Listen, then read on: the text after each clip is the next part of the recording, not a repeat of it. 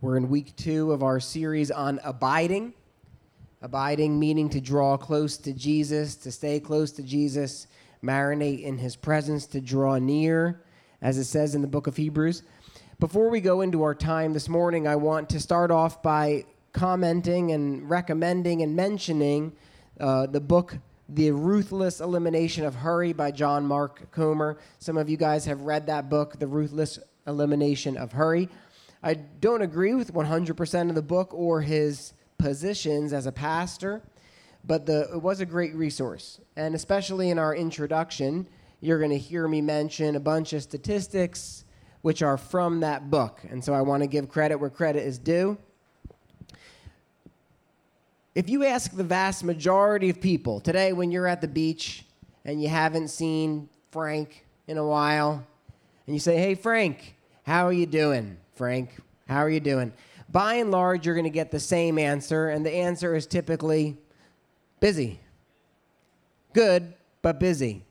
Matter of fact, probably that's the answer you give to the vast majority of people who ask you how you're doing. "I'm doing really well. We're really busy."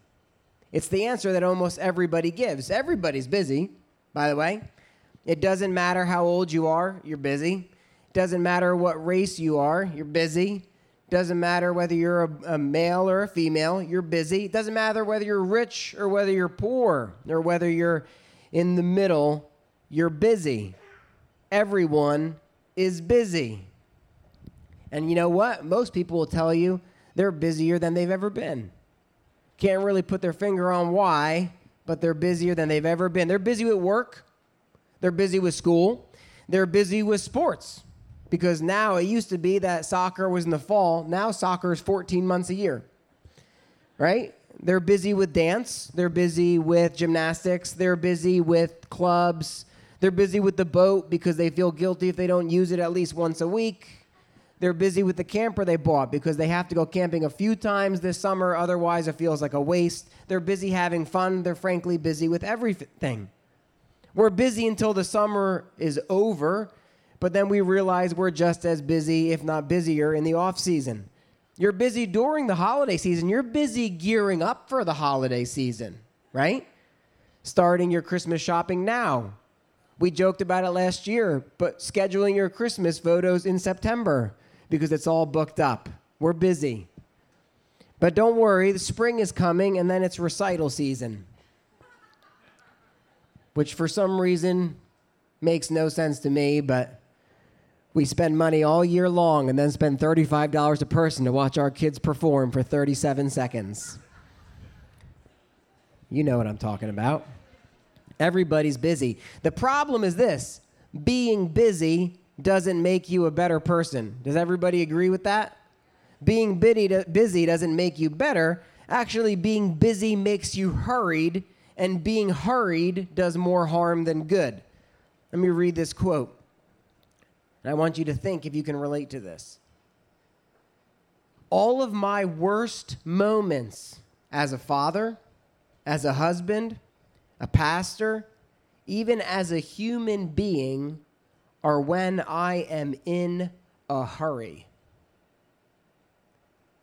Late for an appointment, behind on a to-do list, trying to cram too much into my day." Is that true? I guarantee you it's true.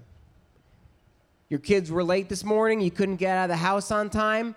I'm sure you weren't like this. "Now, sweetie, we're a little late, but we're just going to mosey on in. It's fine." I'm sure that's not what it was like.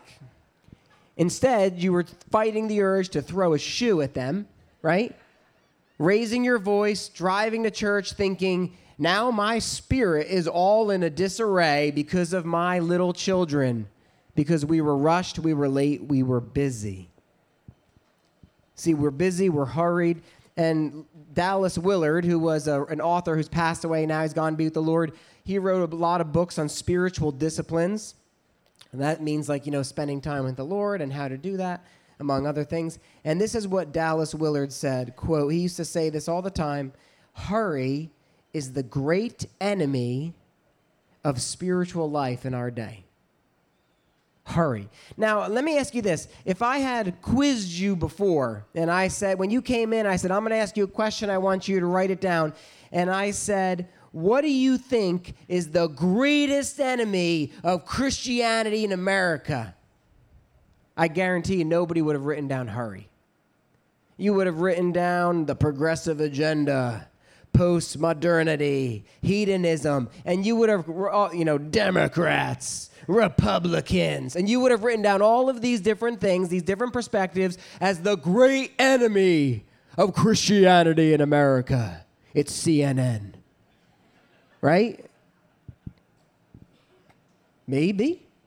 But listen to this quote from a professor whose name I can't pronounce.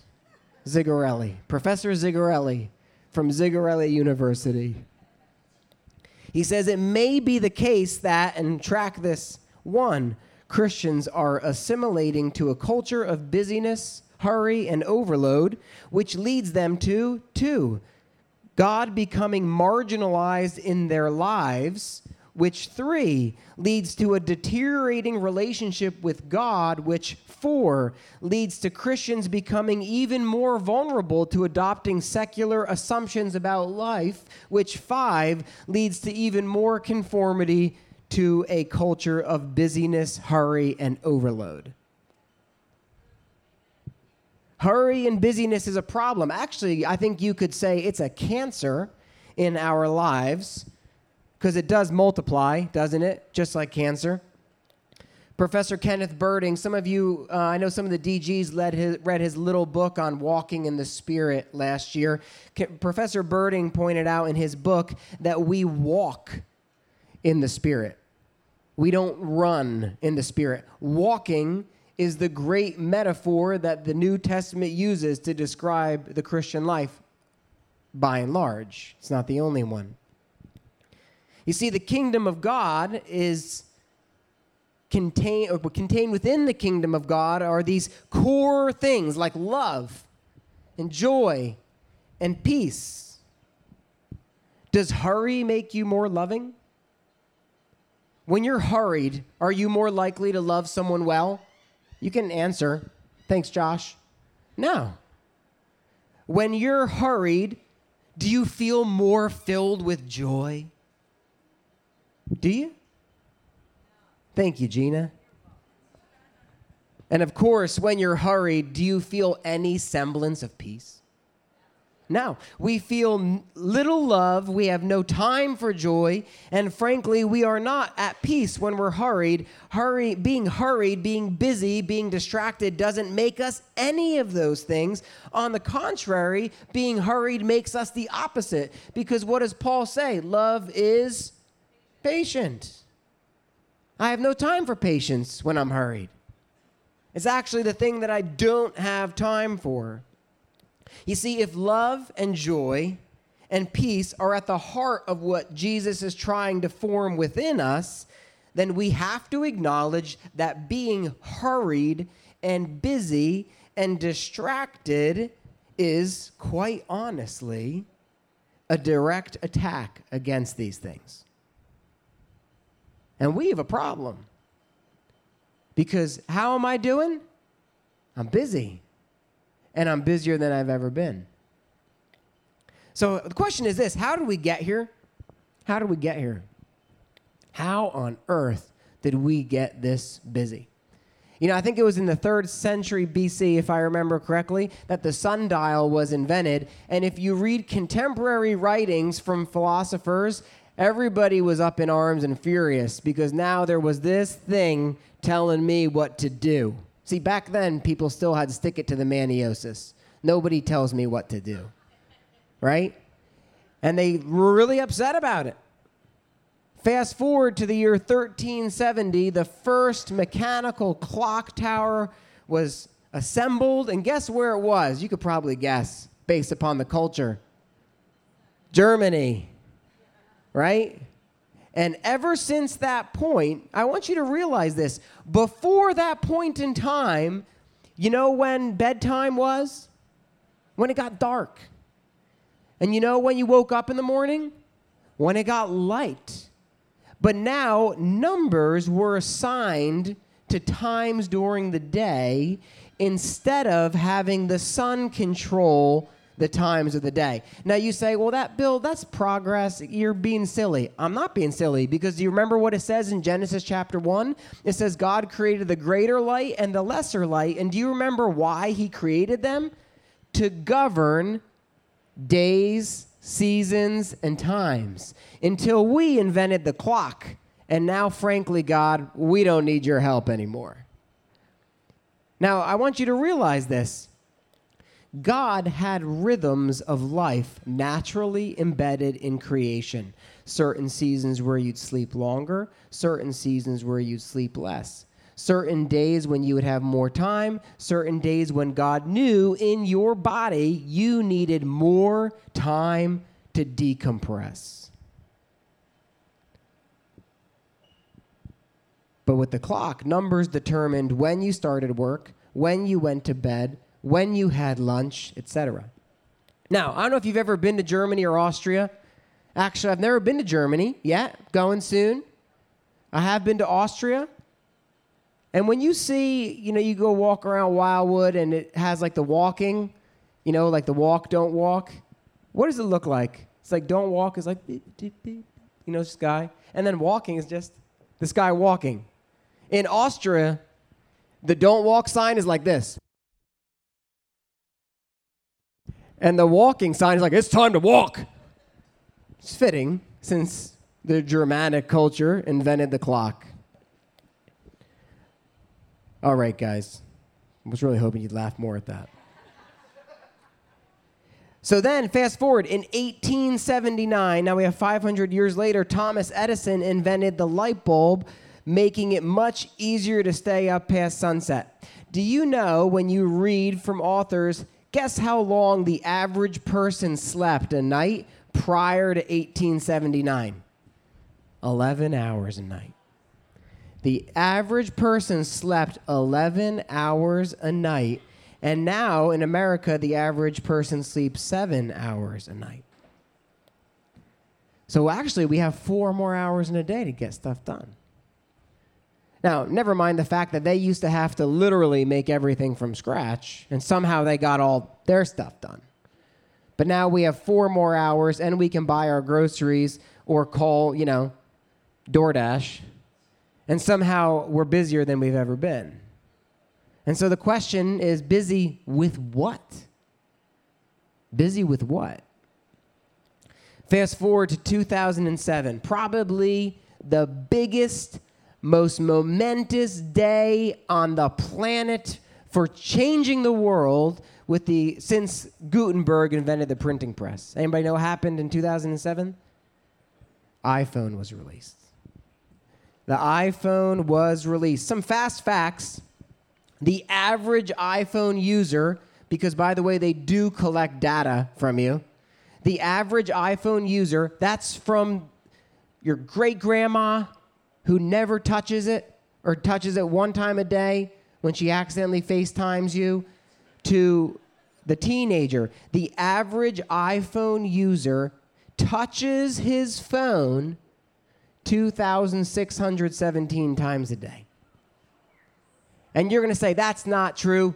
You watch, because this is what happens. Your phone's on your desk, you check the time, and then what happens is 30 seconds later, you see your phone go dim, and it distracts you for a second. And you know what you do? You think, did I just get a text message? And you touch your screen. That's what you do it all day long. Now you'll notice it. I hope you notice it. The average American is on their phone 2.5 hours a day. And you say, man, that's a lot. Millennials, so that's like, I guess I'm technically like the beginning of millennials. So like 40 years old down, they touch their phones on average 5,000 times a day. 5,000 times a day. And they average 5+ hours of screen time a day. Now, that's just your phone, by the way. That doesn't count how many hours you're on your laptop for work. It doesn't count how much time you spend watching TV. It doesn't count how much time you spend on Xbox. It doesn't count how much time you are on your iPad. It doesn't count how much time you're on your Kindle Fire. It doesn't count how much time you watch Netflix. So that's 2.5 to 5 hours a day on your phone, not counting every other device in your home. You know, everyone thought technology would make us more efficient, and it has, but somehow we are busier than we've ever been. We work longer hours. We take less time off. We spend less quality time with family and friends. Maybe technology actually hasn't helped too much. Now, I want you to imagine life before this. Some of us can remember it. By the way, I'm 40. I'll be 41 at the end of the month. We are the last generation that remembers what it's like to be bored, if you think about it. You know, if I wanted to watch that weird Mario cartoon that came out for like a year, I had to get up at like 7:30 a.m. on a Saturday. That was it. It was just on 22 minutes. It was done. Right? We are the last generation to actually remember boredom. We remember standing in line, and you just got to stand there. And you just hope people don't talk to you. Right? We're the last generation to remember that. Now, I want you to realize we used to have hundreds, if not thousands, of dead spots in our day. We used to have hundreds, if not thousands, of incremental times to pray, to reflect, to ponder. And because of the smartphone, guess what? You lost all of it. Because now when you're standing in line, you know what you do? Check your phone. We used to chat with people in line while waiting for our turn to pay. We used to watch our kids and enjoy them instead of worrying about whether or not we can take a picture of what's going on so that our friends can enjoy it on Instagram. We used to sit around the campfire talking before bed instead of staring at a screen. I don't know if we're better. See, if the practical examples and things I've been mentioning so far have not stirred you, I want you to think about what scriptures teach. In Luke chapter 8, Jesus tells the parable of the sower, and he says a farmer came out and he's throwing his seed, and it lands on 4 different grounds, so to say. It lands on the driveway or the path. It lands among the rocks. It lands among the thorns, and then it lands on fertile soil. And he says when it landed on the drive, the path, the birds of the air came, they snatched it away. When it landed on the rocks, it actually did grow. We know that because like somehow you'll still have grass grow on your patio, right? Not in your lawn, but on your patio it will grow. And what happens is then it gets really hot and it just fries. And Jesus said that happened to the second soil. The third soil, it landed among weeds. And the weeds came and they grew up, and the thorns, they choked it out. So it never actually grew enough to have fruit.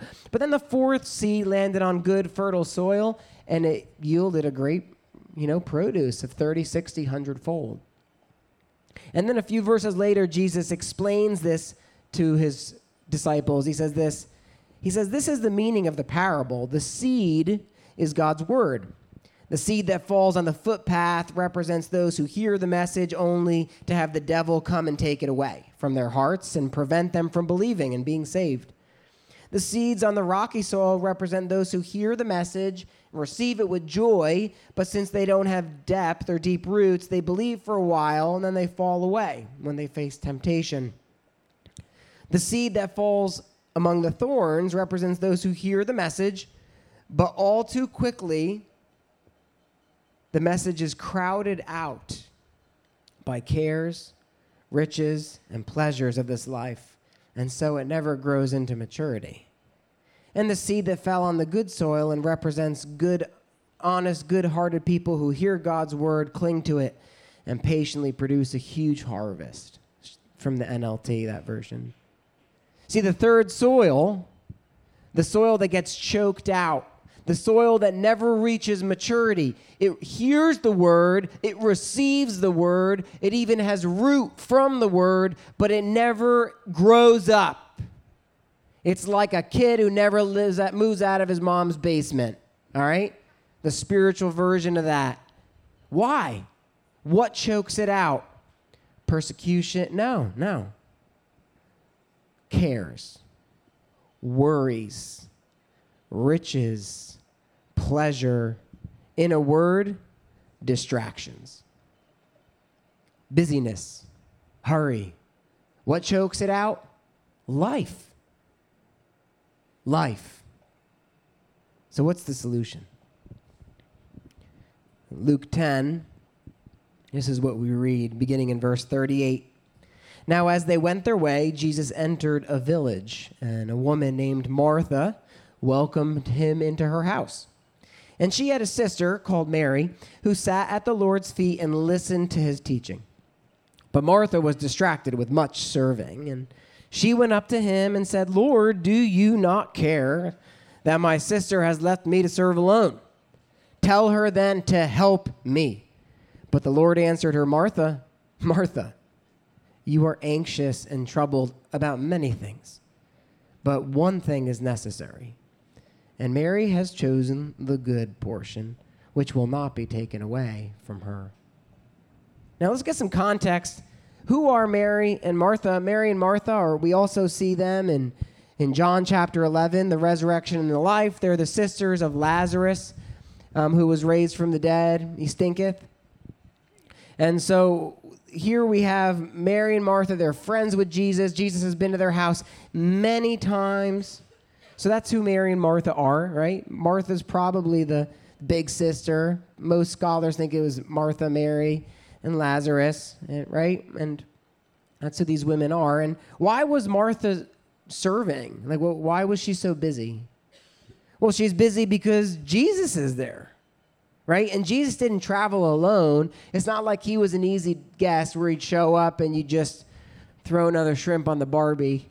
You know, Jesus traveled with a crew of people, right? He had his disciples.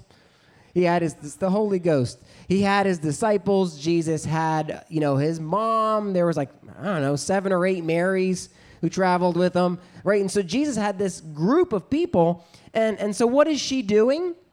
She's serving Jesus. She's busy serving Jesus. She's not busy playing Pokemon, right? She's not trying to catch them all. She's busy serving Jesus. Now, culturally, what was Mary's expectation? Or Martha's expectation? To serve Jesus. Martha was the host. Mary and Martha are the host family. It's their responsibility to put all of the guests ahead of them. Let me tell you a story. There's a book that came out a couple decades ago, and it was about how the closest modern culture to ancient Judaism is Japanese. And Gina and I were in Japan for, it was about a month, and we stayed over in one Japanese family's home. And we were in rural Japan, so it wasn't like Tokyo. It was rural Japan. And so they drew a bath, and everybody, it was like you'd take a bath, and then the next person took a bath, next person took a bath. And since I was the guest, they were like, we want you to take a bath first. And then after you take a bath, Gina can take a bath. And then after Gina can take a bath, then the dad was going to take a bath. So I don't really remember what I did. I think I pretended to bathe. But the point is that in this kind of a culture, the person you're hosting is really like the king and the queen are visiting. And so Mary and Martha have cultural expectation to serve Jesus well. And here's Martha, and she's prepping all of these things, and she's getting all this stuff ready. And Mary, what's she doing? Nothing.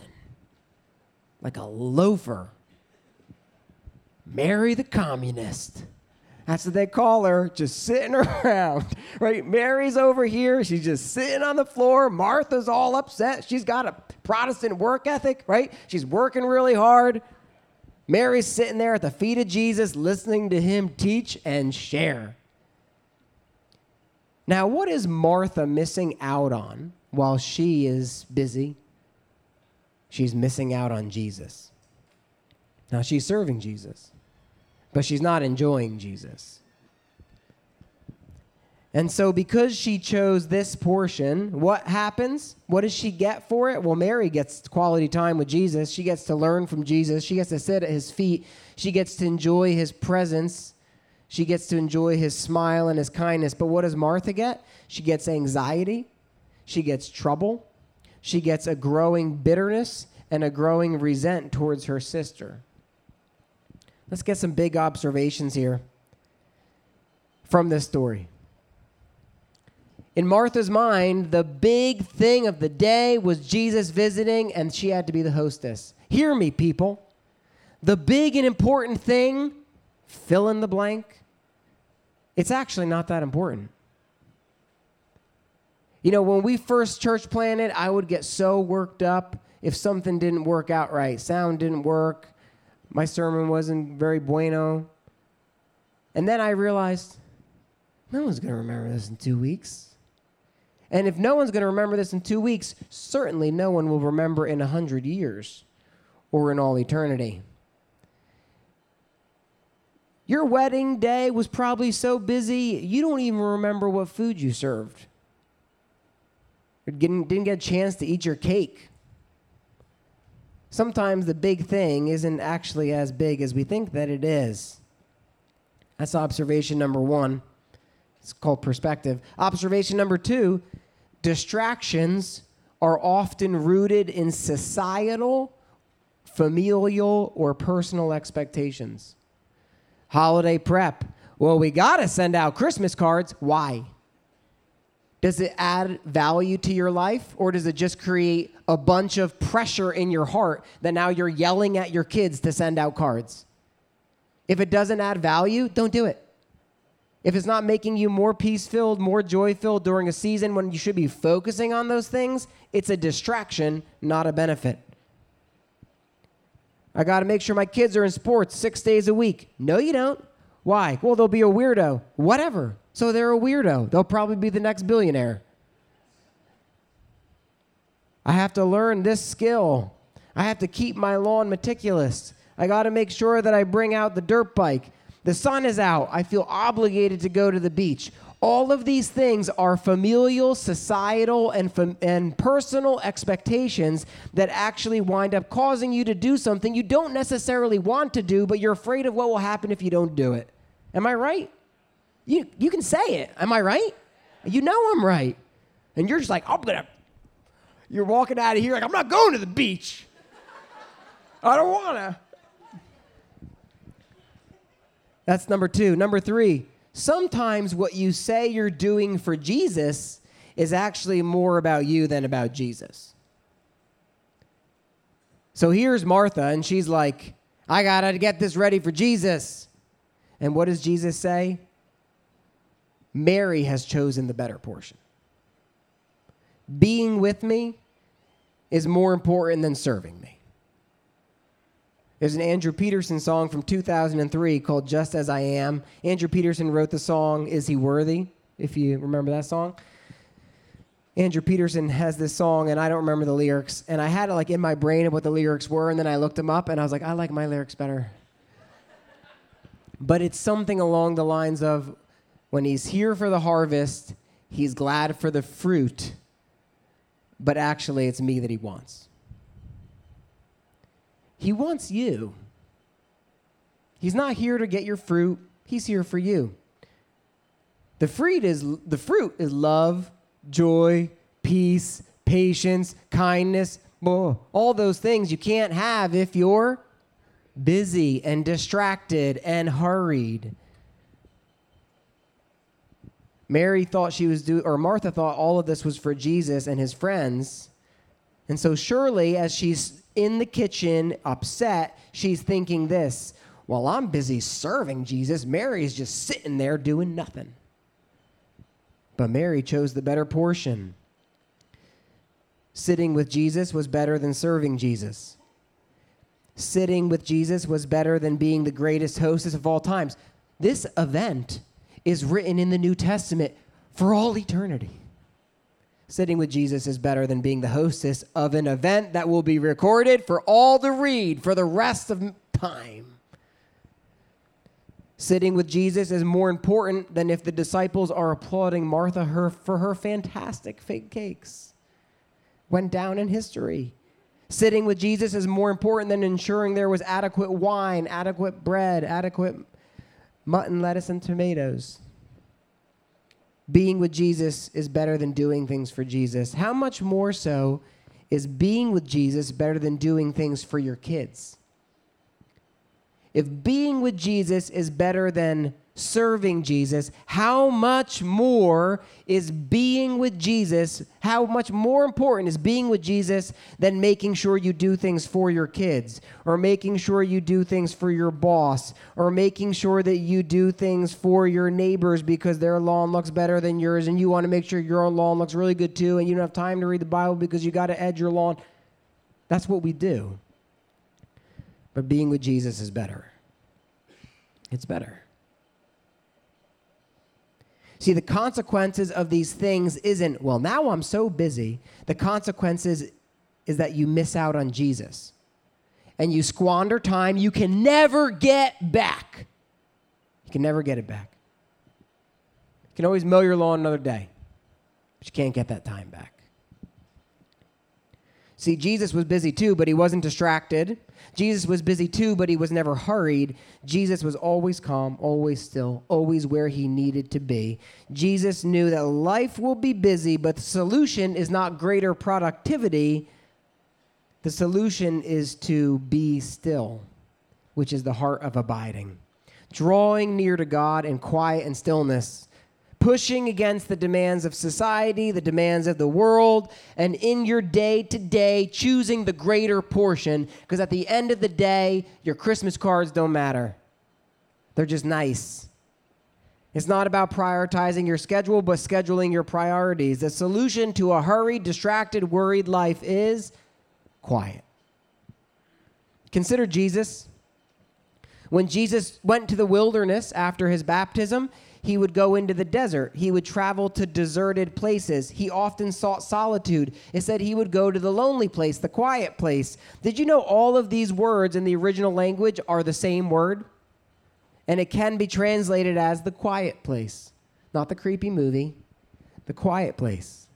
The quiet place is where Jesus began his ministry after his baptism. The quiet place is where Jesus would go after a long day of ministry. The quiet place is where he brought his disciples after their first mission trip. The quiet place is where Jesus would go early in the morning while it was still dark. Jesus sought silence. He sought solitude. He sought quiet because he knew that hurry and busyness and distraction was a danger to his soul and therefore a danger to the mission of God that he was sent to accomplish.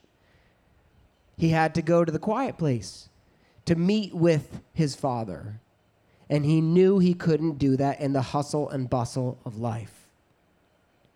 C.S. Lewis wrote the Chronicles of Narnia, also a great Christian thinker. He wrote this satirical book called The Screwtape Letters, which has a senior demon writing letters of advice to a young demon. And the senior demon calls the world the kingdom of noise. And he says to the young demon, the goal is to make the whole universe one big noise in the end. Seems almost prophetic. See, Jesus sought wilderness. He sought quiet. He sought external quiet and internal quiet. And we all know there's a difference between those two. He didn't just get quiet. He quieted himself. And so you say, you're busy. I get it. I'm busy. With what? With what? Can you flip over your lyric sheet, please? You see this self-evaluation that we have? What is actually choking out your day that is more important than rest and health for your soul? Don't tell me it's kids. I swear I'll smack you. We all have kids, okay? What is actually choking out your day that is more important than rest and health for your soul? Do you want to be a better parent? It's not about being a better butler or chauffeur for your kids. It's about finding rest for your soul. Do you want to be a better spouse? It starts by finding rest for your soul. Do you want to be more filled with joy? It's about finding rest for your soul. Do you want to have more peace in the midst of turmoil? It's about finding rest for your soul. Do you want to be more loving and not start the day threatening your children? It's about finding rest for your soul. We need to bring back the old school quiet time. It means you get up early or you stay up late if that's your thing. It means you get quiet internally and externally. That means no multitasking, no emptying the dishwasher while you listen to the Bible app. No, it's quiet and stillness. It's reading the word and having enough internal stillness to think about it. Maybe even jot some thoughts down and praying and sticking it to the distractions and fighting for quiet. Your homework, if you choose to accept it, is to do this self-evaluation this week. This self-evaluation is designed to help you see what is actually choking out your time. And if you're looking at that and you're like, well, I'm never on my cell phone, so this doesn't apply to me, then cross out cell phone and write boat or surfing or paddle boarding or fishing or tinkering in my garage or whatever it is. You cross out the thing that you know I don't struggle with that, and you write what you actually struggle with, right? I'm obsessed with exercising. How many times a day do you think about exercising? Those are the things that we actually want to process through. We want to identify what is choking out your spiritual development so you don't become like the third soil that receives the word of God but never grows up. Okay?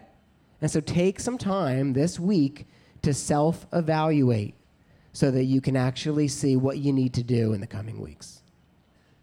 Let's take our lives back from the hectic pace of life, and let's find rest for our souls. Let me pray. Father God, we are a busy people, and I am the guiltiest one here. Lord, we know that we're distracted with many things, and we live in a culture that tells us that's normal. And frankly, we don't want to not know what's going on because we don't have our phones or not be able to take a picture because we forgot our phone in the car or whatever it might be, Lord. But we need to learn how to actually be focused the way you want us to be focused so that we don't squander our years, squander our moments, and squander our lives. So, Lord, teach us your ways. So many times in the scriptures you tell us to be still, to be calm. You're pictured as still water, green pasture, a refuge, a cave. Lord, teach us to enjoy the quiet and not be afraid of it. Help us to stop worshiping our idols and instead to find the greater portion sitting at your feet. In your name we pray. Amen.